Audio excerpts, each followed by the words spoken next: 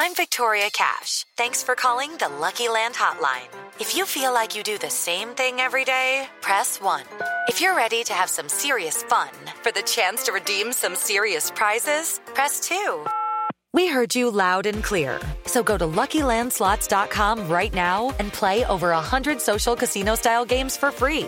Get lucky today at LuckyLandSlots.com. Available to players in the U.S., excluding Washington and Michigan. No purchase necessary. VGW Group. Void where prohibited by law. 18+. Terms and conditions apply.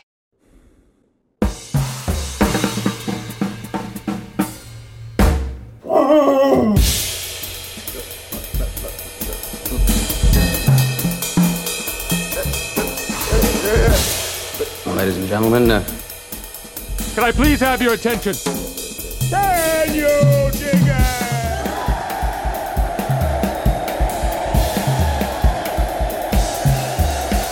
Greetings, dear listeners. This is Jonah Goldberg, host of the Ruminant podcast, brought to you by Dispatch and Dispatch Media. Today I've decided to kind of regularize this morning drive time thing, in part so that Ryan can stop texting me every Thursday night saying drive time tomorrow, drive time tomorrow. So I think you were getting annoyed by that too. I certainly was. I really was. It was like, are you going to eat your fat? So we're gonna, except when we can't do it for whatever reason, we're gonna do it every the first Friday of every month. Mama, I made it. Yeah, there you go. I didn't say we were going to do it with YouTube jackwads, but there will be some sort of drive time thing the first Friday of every month.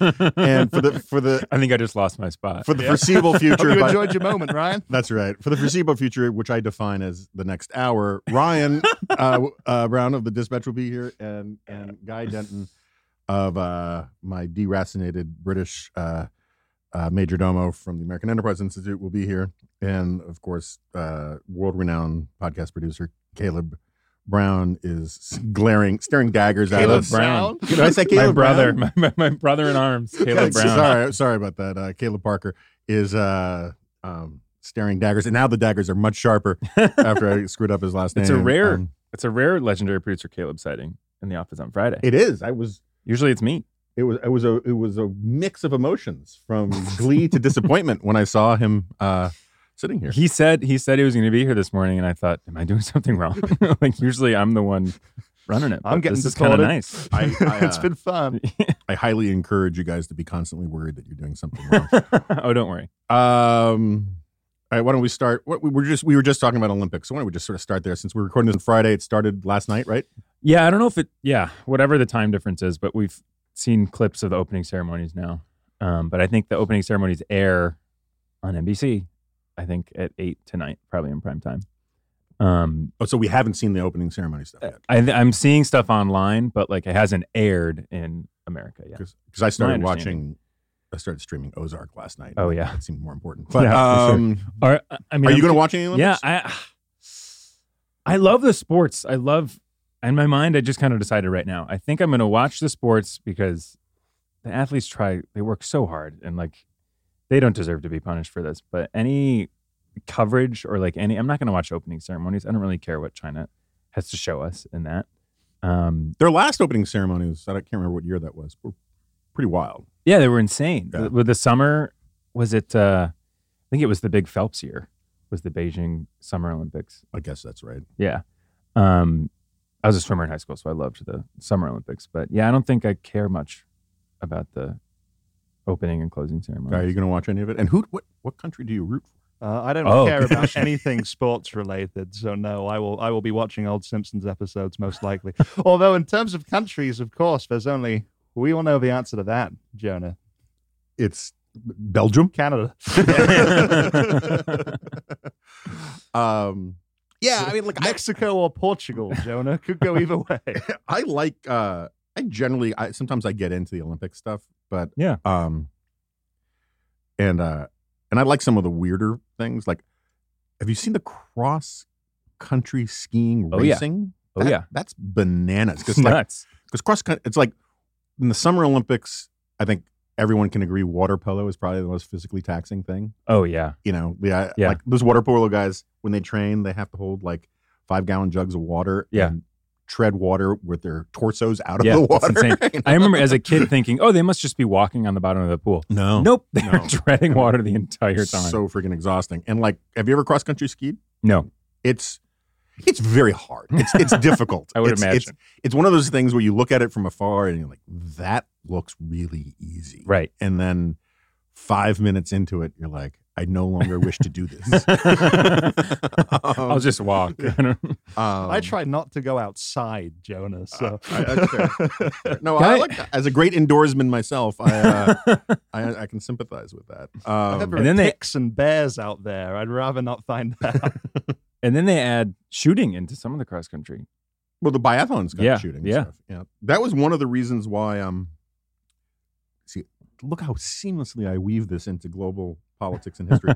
That was one of the reasons why the Russian invasion of Finland in '39. Wow. Beautiful. They were so Whoa. unbelievably that was basically Vietnam in the snow for the Russians for a while because all the Finns were great cross country, basically biathloners, right? Yeah. They were like, shh, shush, shush, Yeah. sniper shot, Yeah.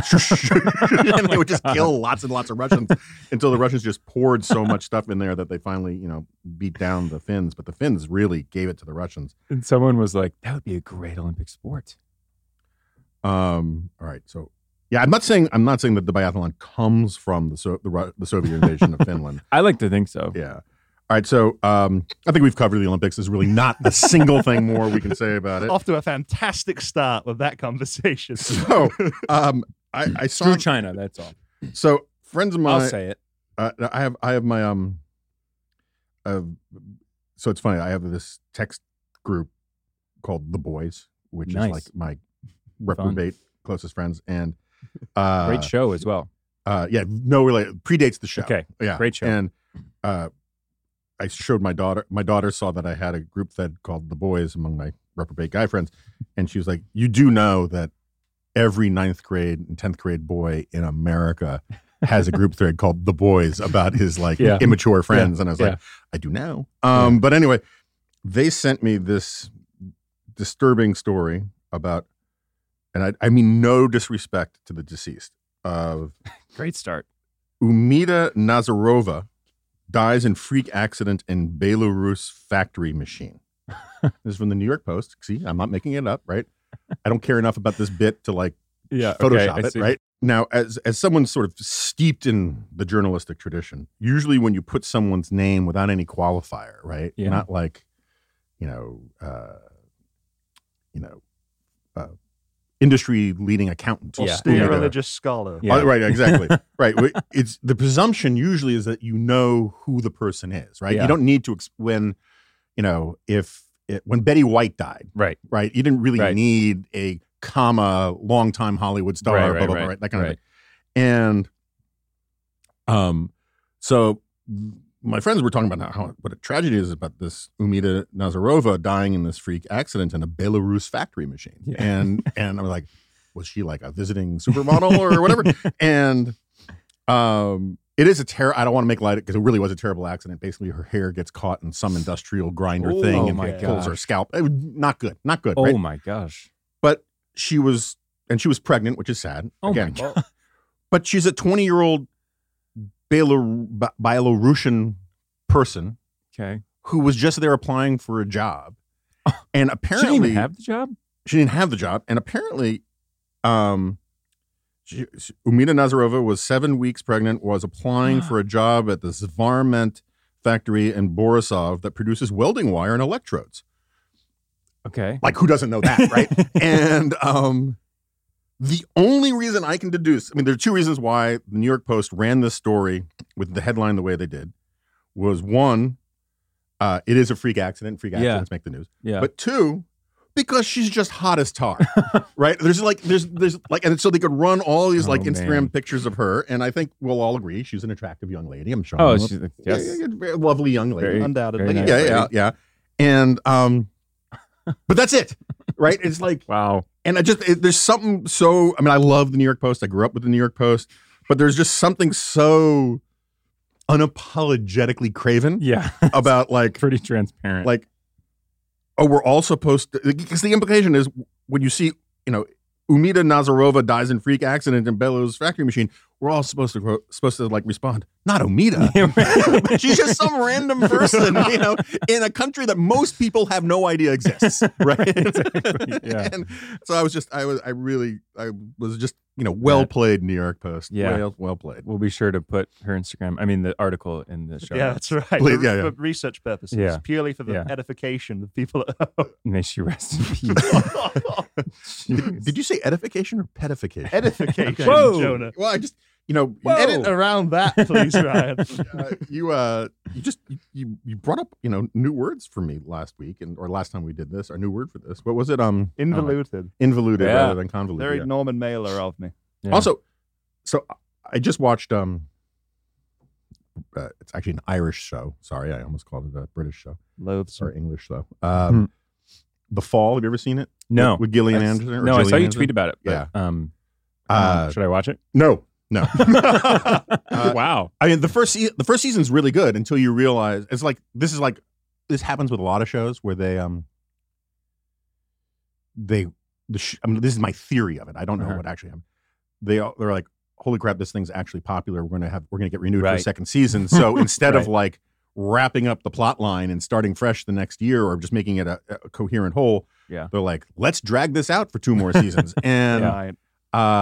something like that, stuff like this happened with like 24, with a bunch of different 24. I liked 24 too. They at least made it work. And, Yeah.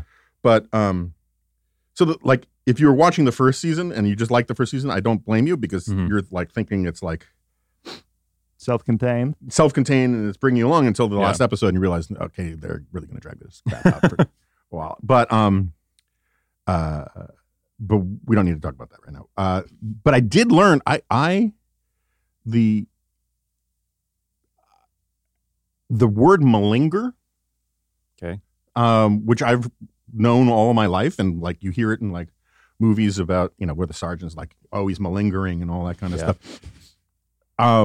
I did not know until I was watching The Fall that the word malinger actually means to fake an illness. Oh, Did you know that? I did not. I no. and they use it expressly. That I think maybe in the American context, it's kind of maybe changed a little bit to mean like slacker or lazy, because that's the way I thought of it. Yeah. Like, I get really sick of. Prior to watching The Fall, I got really sick of guys malingering.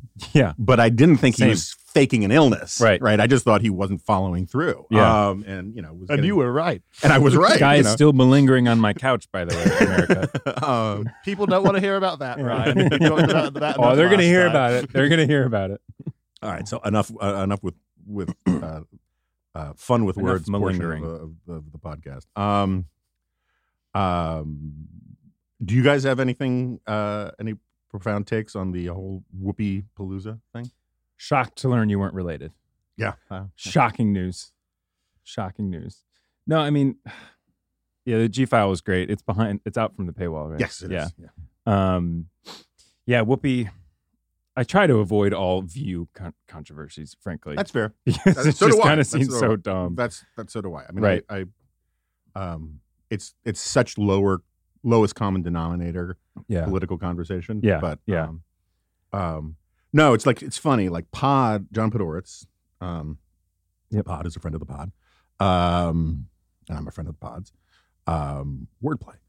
No, Pod's really angry about it. He wrote a very angry Really? column about it. Yeah. And I don't blame him. And it does seem to me kind of, first of all, the cultural appropriation stuff, which I generally find to be a really dumb complaint. But like, if you're going to say, she basically took the name Goldberg because she thought it would be funny and it would give her entree into things and it would be transgressive and counterintuitive. And then she could make jokes about being, so she's a lot like Tim Watley from Seinfeld. Yes. Right. So she yes. used the name and she says she identifies as Goldberg and identifies as Jewish. Yeah. And as I put it in the G file, it doesn't work that way. It's not Right. like Michael Scott in The Office saying, yeah. I declare bankruptcy. And then all of a sudden it just happens, Yeah, right? Like there's exactly. paperwork involved. And, Exactly. and it does seem to me that like she's gotten off really, really easy over the years because, it's like, let me put it this way.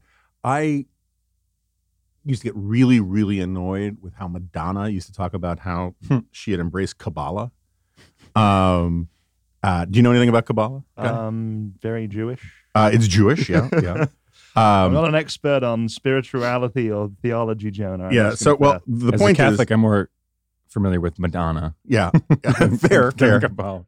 No, so the main reason why you don't know anything about Kabbalah is that you are not a Talmudic scholar of the first order who over the age of 40, because in in Jewish law, you are really not supposed to like crack a book about Kabbalah until you've mastered all of these other things. And like the idea that Madonna really had just sort of was such a prodigy at, yeshiva and went through all the rabbinical training to the point where she was ready to sort of master the really deep spiritual mysteries of arcane Judaism just struck me as implausible. And but with Whoopi Goldberg, like she got to glom on for her entire career to the whatever benefits she could derive from the name Goldberg. Right. Yeah. It made her just kind of transgressive. She kept claiming that she had Jews in her family history, all this kind of stuff. She got to make jokes about Jews that that otherwise would have seemed off-putting. Mm-hmm. And I'm generally okay with that. But like, if you're going to do that and claim that you identify as Jewish while not actually doing any of the Jewy stuff, like, read the Wikipedia page on like the Holocaust. Do just a tiny bit of homework. And the fact that she could have gone this long without grasping, for like I'm not gonna get deep in the weeds on the Jewish stuff because it's very fraught for me. But like for even the atheist secular Jews I know who still identify as Jewish, they still feel a moral requirement to like know the real basic stuff about like Nazi Germany. Yeah, exactly. And that she could hang around in identifying as Jewish and playing off all these things without like knowing the most basic stuff is really, it's kind of a sad indictment of her and of the whole thing. And anyway, it's kind of fascinating to me. It's shocking, really. Like, how do you not know? To me, it was like, it's a pretty selfish take on racism. Like the only possible racism is just literally based on the color of your skin. Right. Like that is such a, I mean, you talk about it, but like such a surface level selfish take on what racism can mean. It's amazing. And the idea that like, seriously, if you had watched Schindler's List, this is not, I'm not asking you to like hit the books. Right. But no, it's, I think it's kind of interesting, the whole intersectional critical race theory kind of stuff is not in fact about informing people of the complexities of history. It's about simplifying history into a single black versus white narrative, which is sort of contrary to all the stuff that they say. But surely I don't know, surely the Holocaust and Nazi Germany enter into high school education here and the intricacies are taught quite plainly to people pre-college. You'd think. Yeah. I mean, I can't really judge because, I went to Rodolf Scholem Day School where these issues did come up. Boy, a bit. And don't kvetch at me, Jim. Oh, stop it. Stop it now. I will not. I will not try to speak in an English accent if you try not to like drop Yiddishisms on me. Fine, I'll stay Verklempt. Wow, Verklempt. That's not the right going. Verklempt. Are you about to cry? I mean, if you're about to cry, that changes my mood appreciably.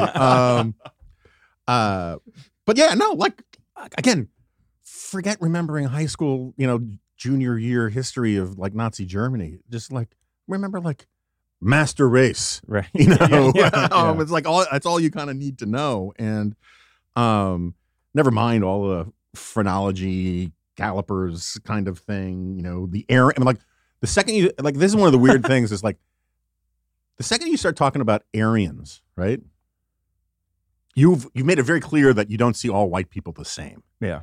And yet, like, that just doesn't, and it was just her confidence on it. Like when she goes on Colbert, she goes on The View, and she says these things as if people who disagree with her are kind of idiots, when in reality, she's just like, it's like, in some ways, it's a little bit like the way Donald Trump used to talk about stuff, where he would just so aggressively lean into his own ignorance that you kind of have to marvel at it, you know? Start to believe it. My favorite with that was when George Stephan, I bring this up all the time in speeches, or at least I used to, back when I used to do those things. George Stephanopoulos asked him whether he would be, after, in some interview, whether he would be good on civil rights. and Trump, I'm not making this up, literally said, nobody has done more for civil rights than I have. And so you're like, okay, well, Jesus, Martin Luther King, I mean, you can go down the long list before you get to Donald Trump. And so Stephanopoulos is looking at him, with the sort of like, go on face. And he says, for example, look what I did with Mar-a-Lago. Mar-a-Lago, he says, anybody can join. Blacks, Jews, whoever, it's like, it's open to everybody. And that was a really big deal. And it's like, okay, well, good for him. He didn't violate a whole host of state and federal statutes, like barring discrimination. Dogs on minorities. That was nice. He did the basic bare minimum of what civil rights laws require. But yes, it is true that if you are Black or Jewish or Indian or whatever, if you're willing to pay $250,000, you can join his country club. It's like, wow, what a champion of civil rights. So anyway. I think he has since caveated that maybe Abraham Lincoln had done more. Maybe, possibly. He said no American president had done more for blacks. Oh, that was different. Except maybe for Abraham Lincoln. Possibly. And the jury's still out. Yeah, which, historians will debate for centuries, I'm sure. Yes, whether the first Black president was more consequential in that way than Donald Trump. You mean Bill Clinton? Nice. Well, no, that was a big talking point in the 90s, was how Bill Clinton, I'm not making this up. Yeah. Maya Angelou wrote a thing, I think, for the New Yorker about how Clinton was the first Black president. And what was awesome was that Chris Rock was furious about it, if I remember this correctly, because he thinks she ripped him off because it was a big part of his stand-up routine about how Clinton was a first Black president. Now, in much the same way that sort of like Whoopi Goldberg got to talk about Jewish stuff and call herself a Jewish American princess because she called herself Goldberg and lied to people about identifying as Jewish and being Jewish. I am not here pretending to be African American and will not repeat the Chris Rock bit about why Bill Clinton was considered, why he considered Bill Clinton to be the first Black president, because I don't think I can pull it off. It's sort of like, what was again, Michael Scott in The Office, where he tries to do Eddie Murphy bits or something like that, and it's like incredibly painful. All right, so anyway, people can find it. Maybe if in the show notes, if we can find it, we can find the Chris Rock. Maybe we'll put a clip in here. Bill Clinton, first Black president thing. All right, but we were talking about Trump, which brings us, I guess, to what, January 6th. Yep. I'm so we talked about a little bit. Jonah this just slumped in his chair. We talked about this a little bit on the Dispatch podcast. But the problem is like it has become so undeniably true that he tried to steal the election. Right.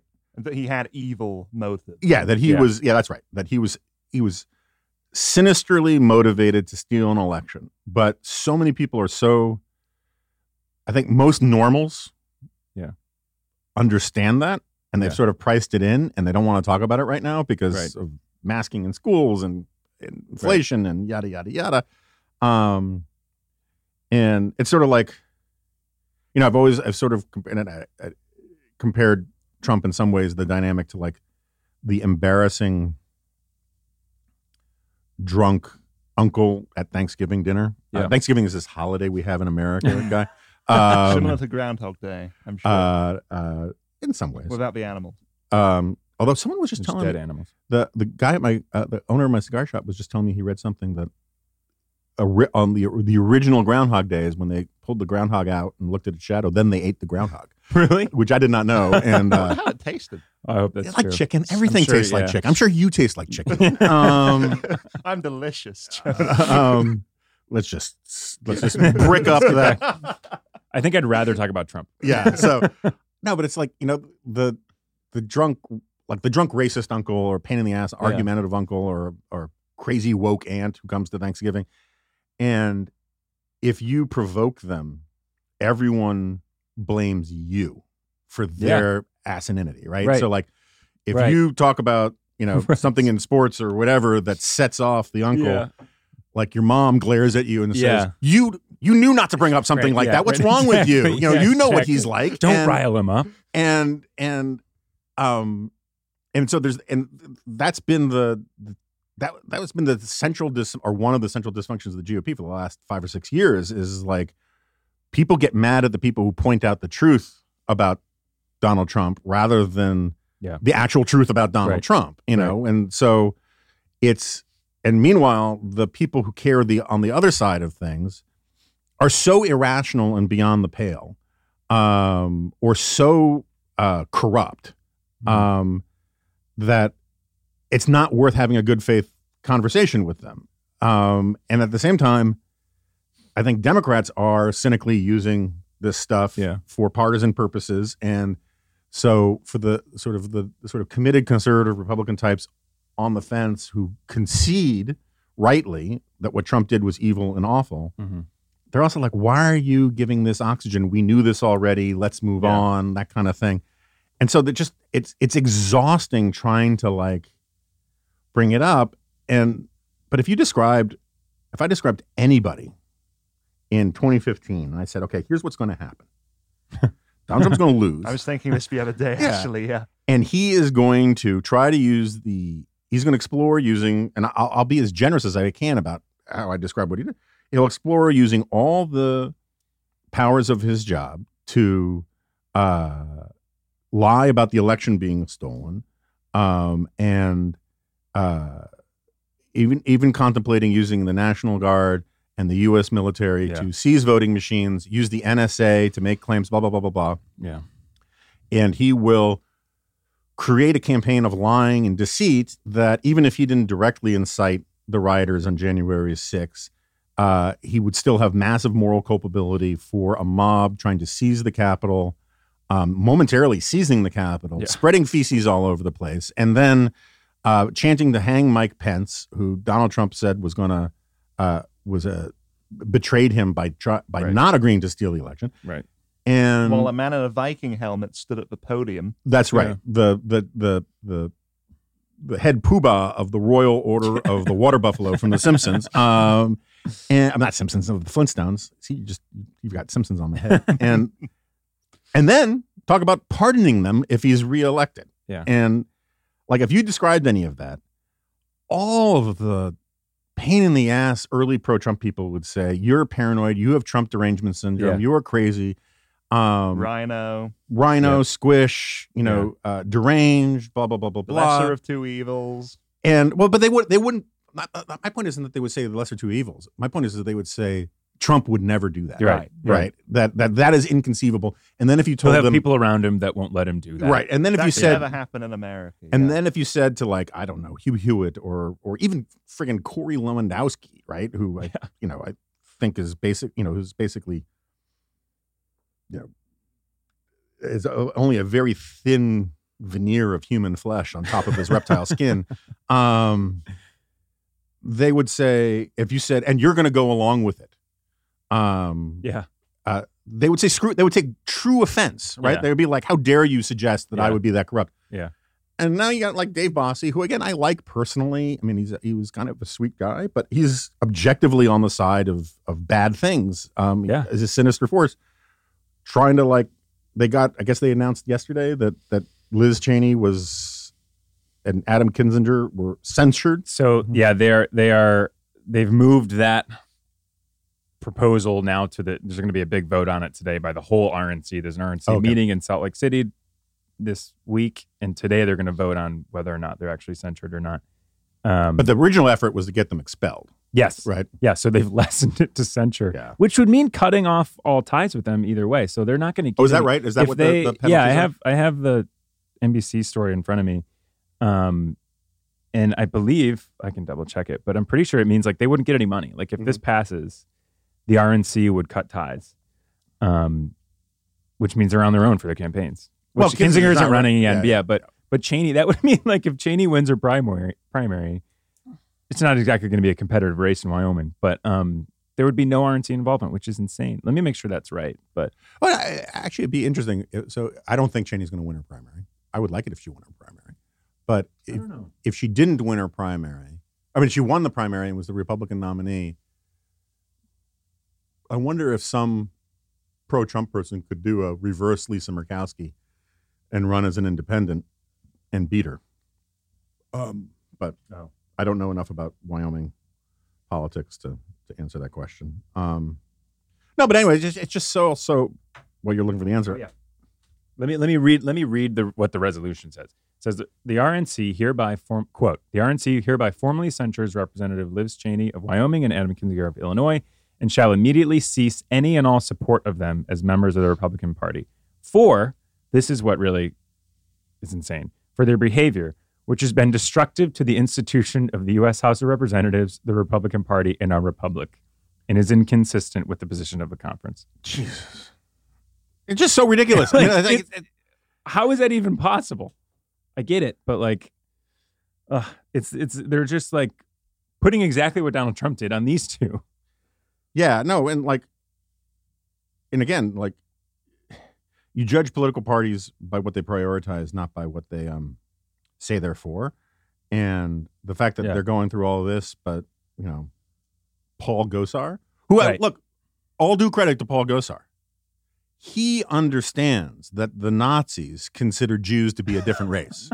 So he's got one up on Whoopi Goldberg. He studied that carefully. Yes. Thinks about it well a lot. aware. He could give Whoopi a real tutorial on Nazi race science in ways that, like, I'm not saying that he should, but like Paul Gosar is an evil, demented dude whose entire family cuts ads for his Democratic opponents. Literally, yes, yeah. Yeah. Demented is an accurate word. Hearing him speak is just bizarre. He's scary. off-putting. You see him in the hallways of Congress, and like, it's like legit frightening. Well, he's a dentist, right? Allegedly, yeah. Yeah. So, like, first of all, Open vibe. Yeah. all due respect, I'm sure the overwhelming majority of dentists are great, wonderful, decent My grandpa's a people. dentist. Okay, there I don't you go. know any dentist who tried to steal and overturn a presidential election. No, but there's like, I do get the sense like dentists are punch above their weight in weirdness in all sorts of ways. And I don't want to. I can't. How dare you say that about my grandfather? Quite easily, actually. But I some of the details I can't get into because of personal connections. But there were, I believe that like dentists were out. It's been a while since I've looked at this, but they were one of the professions that were early and disproportionate joiners of the Nazi Party. Really? I believe that's right. And very high suicide rates too. Yeah, and veterinarians were too, I believe. And orthodontists, kind of the same thing. And I think maybe part of it is because you desensitize yourself to the sufferings of others. But maybe not. I don't know. Eventually grow to take some degree of pleasure in That's it, right. too. I mean, have you ever seen Little Shop of Horrors? Yes. Yeah. And it's like Steve Martin, like, perfect example of this. But anyway, no, but he just gives a vibe, putting aside this grotesque and slanderous assault on an honorable profession of dentistry, he does seem like he hits his gas. He gets high on his own supply a little too much.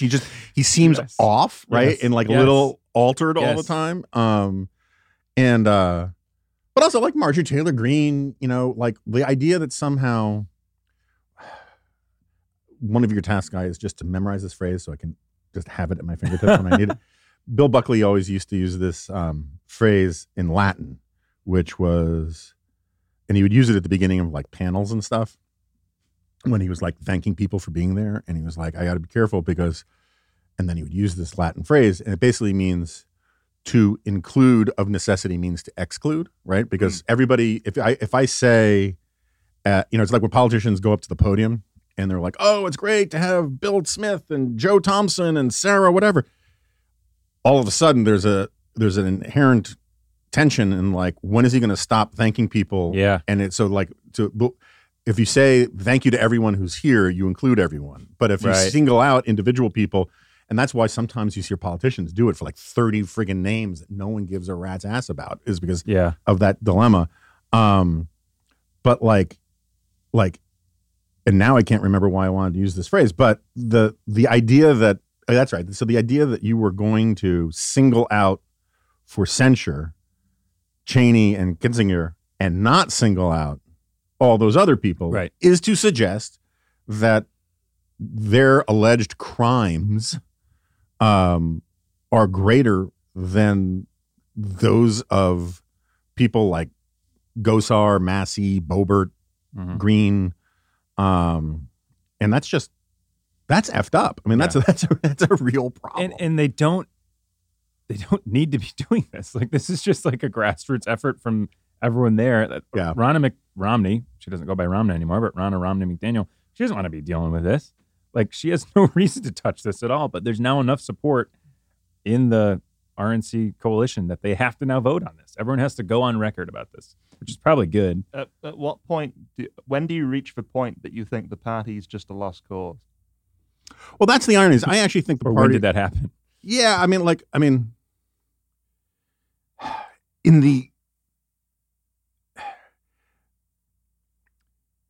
as a moral judgment, I think in a lot of ways it's a lost cause, right? I mean, like, it passed that point. Like, all the people who voted for, like, in a healthy republic, anybody who voted to overturn the election, never mind, was part of this plan to create false electors and all that kind of stuff.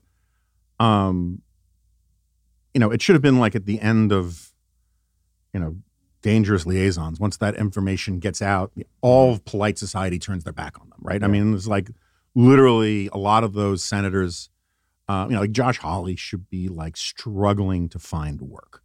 Yeah. You heard it here first. I think he will be president one day. Do you? I really do. Only because, look, he's crazy. I think he's crazy on a lot of stuff. Yeah. But when you talk to him, like, I've asked him questions in the hallway and stuff, he makes you feel like you're the only person in the room. Like, if he's on a rope line and, like, it doesn't matter what he's saying, suburbia is going to love it. Like, he's just like, he's a good looking guy that, like, he's very smart. Mm-hmm. And I think in a debate with someone that's not as smart and not as affable, he's going to crush him. I didn't realize, going back to Judaism, until someone told me last night that there has never been a Jewish presidential nominee. That makes Josh Hawley, famous Jew. Josh Hawley's Jewish? No, I was kidding. Josh Hawley's Jewish? No. Okay. He's making a funny joke. But that's apropos of what? I just thought it was interesting. Oh, okay. Just intriguing. No, I mean, like, could there? But in conversation when this came up, the person who informed me of this fact said he didn't think there ever could be a Jewish president or a Jewish nominee, especially with the direction the country seems to be going in. Yeah, I don't know. I mean, like, Joe Lieberman, he was the first Jewish guy on a ticket, I believe, right? I mean, let's put it this way: first openly Jewish, because we got people in reserve. Oh yeah. No, but I go pulling all the strings, Jonah. We know. I go back and forth about that question. But like, for some sort of basic stipulations, this is the best country ever created for the Jews, with the obvious and possible exception of Israel. But of course. And I don't think, despite the sort of steady state of anti-Semitic crimes that, don't get nearly the attention that they deserve and all that kind of stuff and yada, yada, yada. I don't actually believe that this is like appreciably more of an anti-Semitic country than it was 5 or 20 years ago or anything like that. I mean, maybe more than 5 years ago, but at the margins, and so the reason why I'm sort of somewhat incredulous about the Josh Hawley for president, I get it, is that I don't see that guy. I mean, like the guy you say is charming in person. When I see him on TV, he seems like plastic, obnoxious. Yeah, sort of like a Lex Luthor kind of supervillain who works at McKinsey. And Lex Luthor's a good comparison. I wouldn't doubt it that that's what he wants you to think when Yeah. he's on Fox. But I tell you, I don't know. Like, I think if he were like, I bet you'd see a little bit of a different person on the campaign trail if he actually ran. Which he will. Maybe. But the point I was going to make is that, like, let's just, if you're right, then maybe he will be president one day. But I think at the end of the day, personality is just such a huge driver of electoral success at the presidential level. Mm-hmm. That if, and this is a phrase I don't like to use often, certainly on a public platform, but if they could find the right Jew, I think, like particularly now that the sort of blood-brain barrier between Hollywood and entertainment is deteriorating by the day,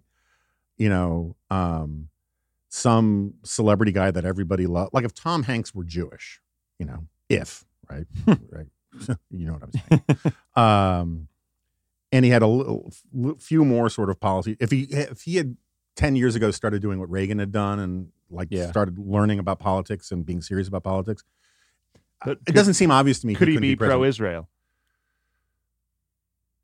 Yeah, I mean, like America's pro-Israel. I mean, as a Democrat, as a Democratic nominee nowadays. Yes, I think he could. I mean, like this is one of these weird, dumb things that this is a normal remnant topic, but like the degree to which the parties, the elite Democratic and Republican parties, but particularly Democratic Party's positions are at odds with their own rank and file is shocking. And I don't believe that the average run-of-the-mill Democrat, the median Democratic voter, is not wildly anti-Israel.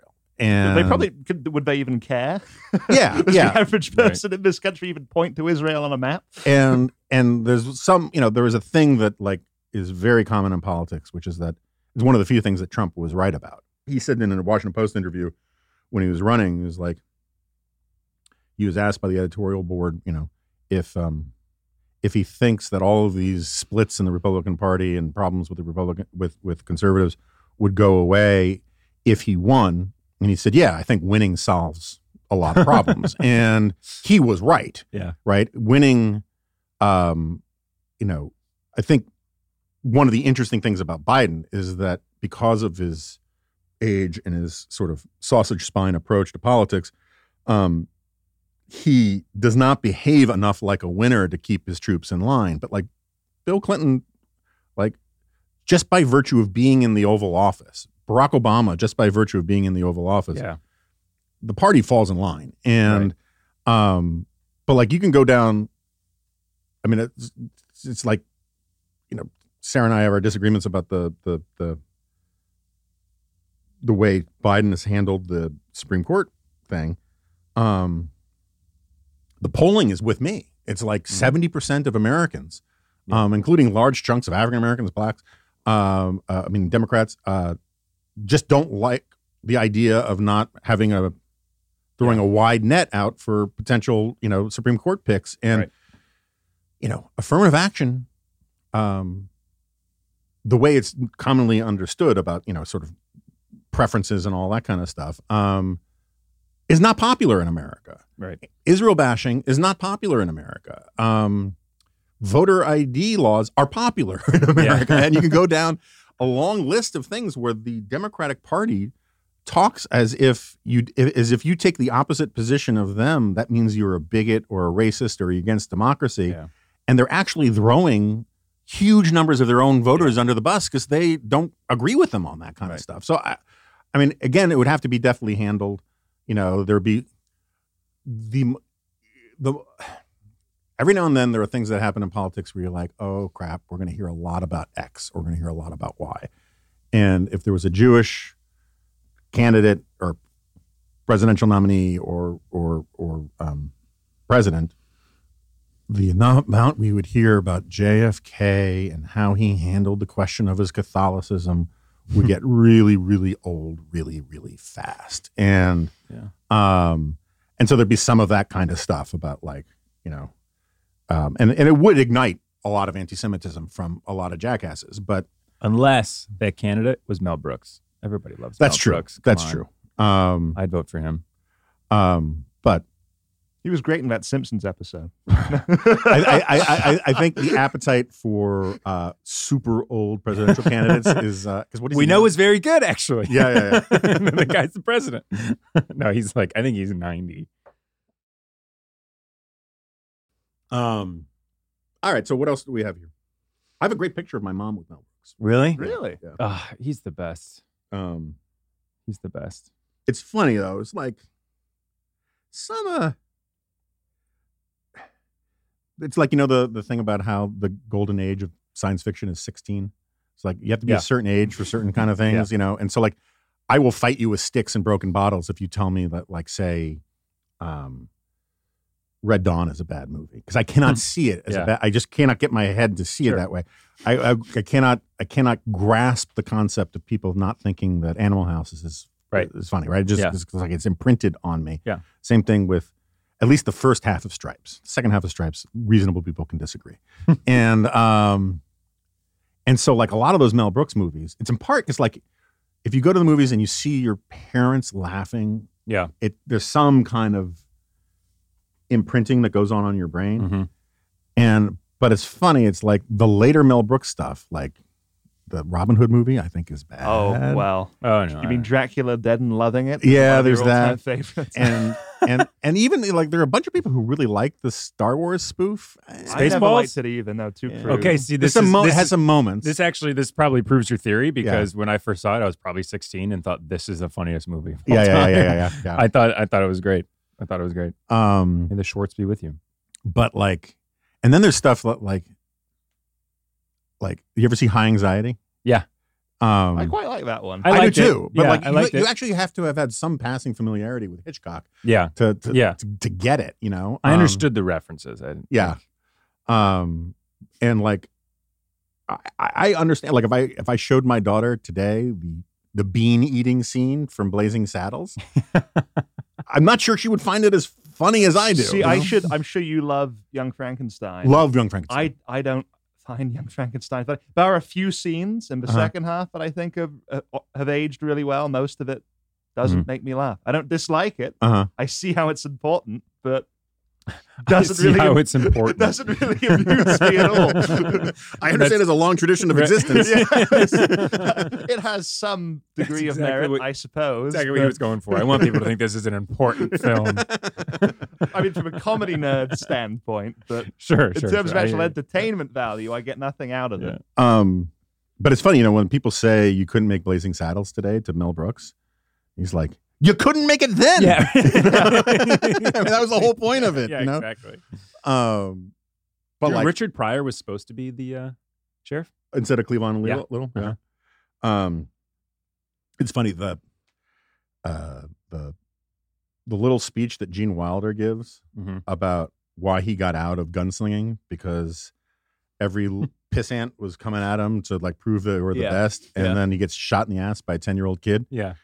I cannot tell you how many times I bring that up with friends of mine about, like, every 2 years there's some young kid or youngish intellectual who would go after National Review or go after me or go after other friends of mine or my betters, people who are older than me. Right.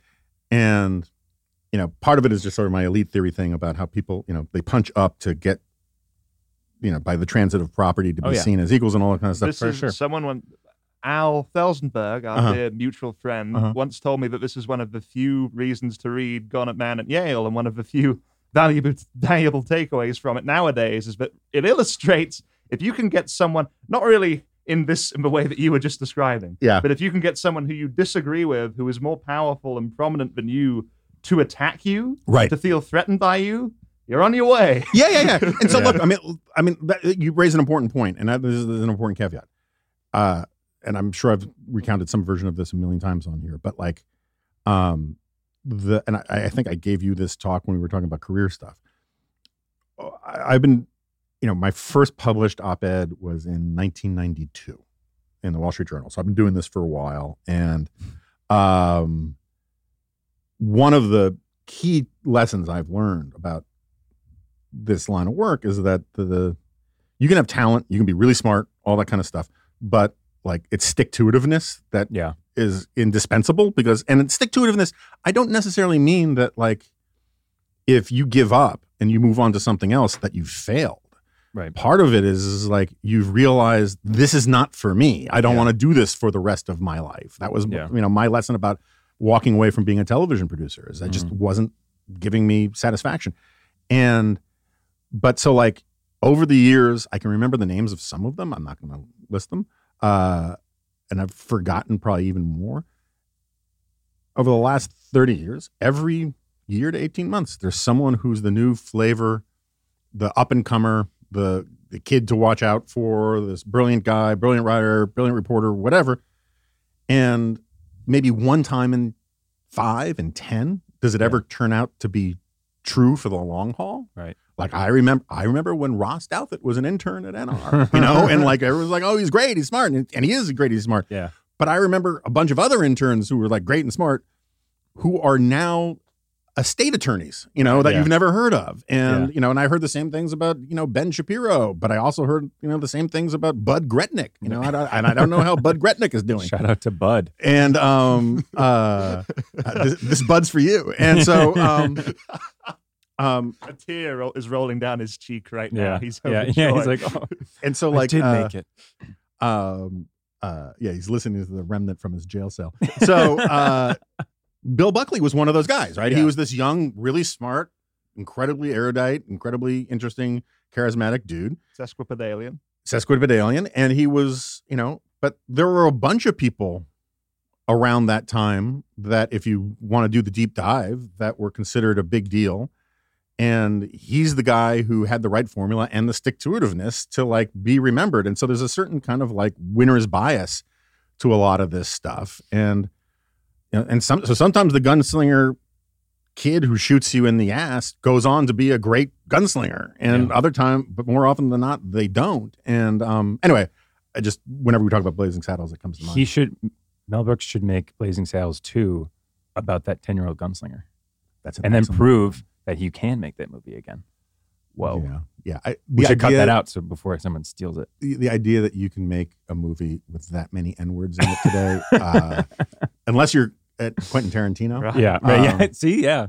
Oh, so that's possible. We'll close on this because I'm going to bring this up on the next episode of Glob. I was thinking about if you were trying to make the full story of January 6th, say from let's say October 1, 2020, right? So like 6 weeks out from the election, more or less, right? Yeah. To the end of the January 6th committee hearings. Yeah. Right.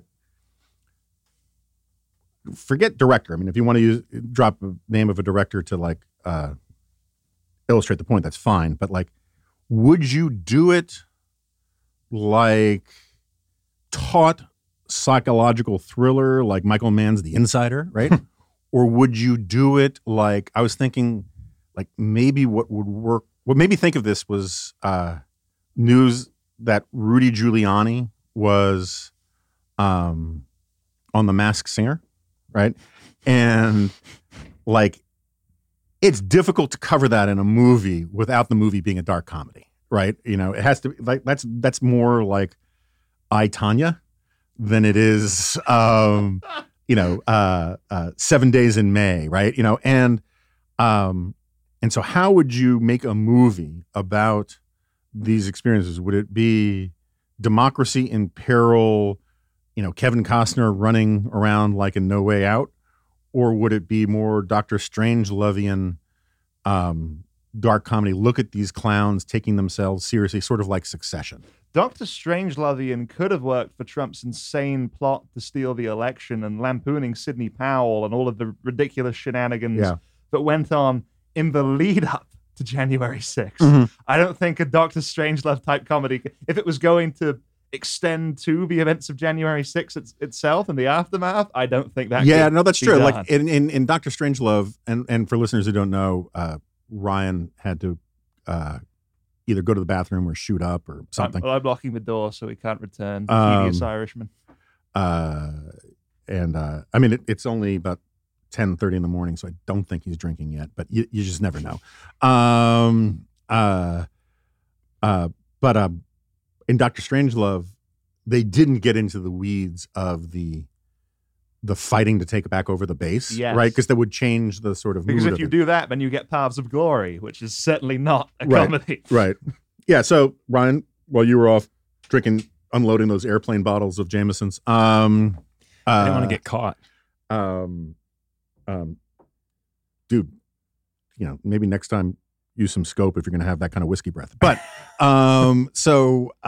What's crazy is I peed right before this. I peed 5 minutes before we started. Please use this as the, that's the ending. that's- ending piece. yeah. All right. So Sorry, guys. it's all right. Going back into it.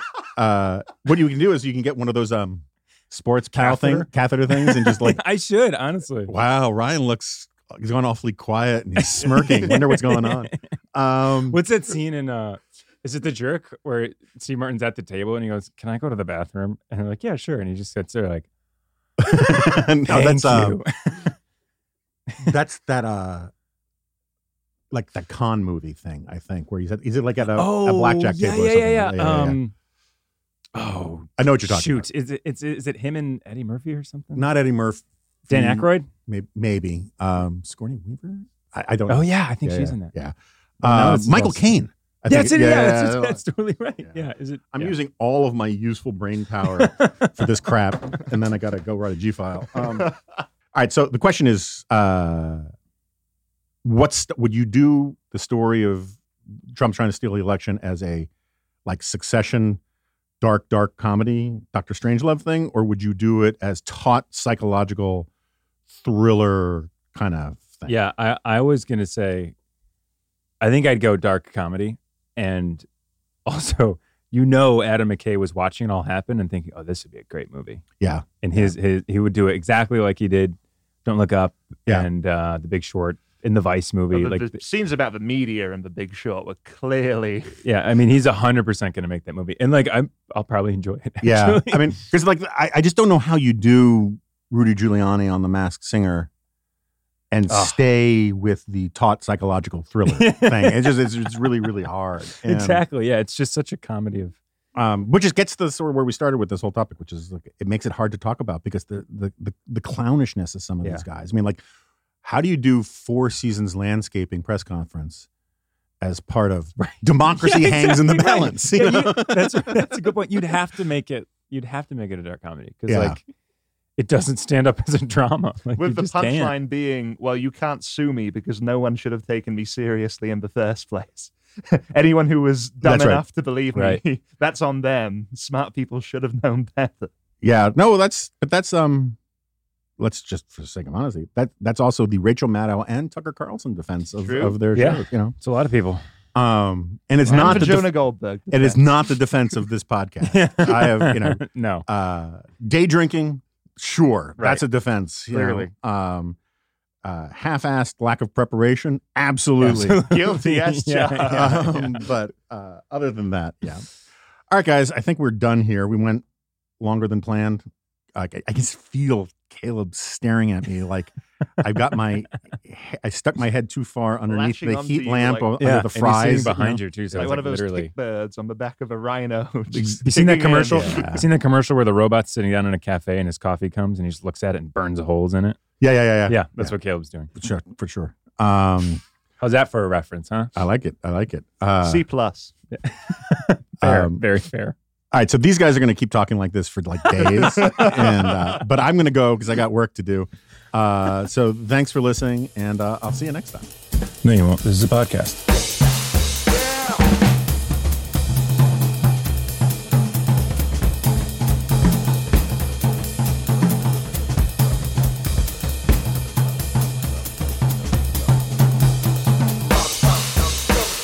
And if anyone out there finds a roommate for Guy, I will let you say, "No, you won't." This is a podcast on the next drive time. Please Get him off my couch.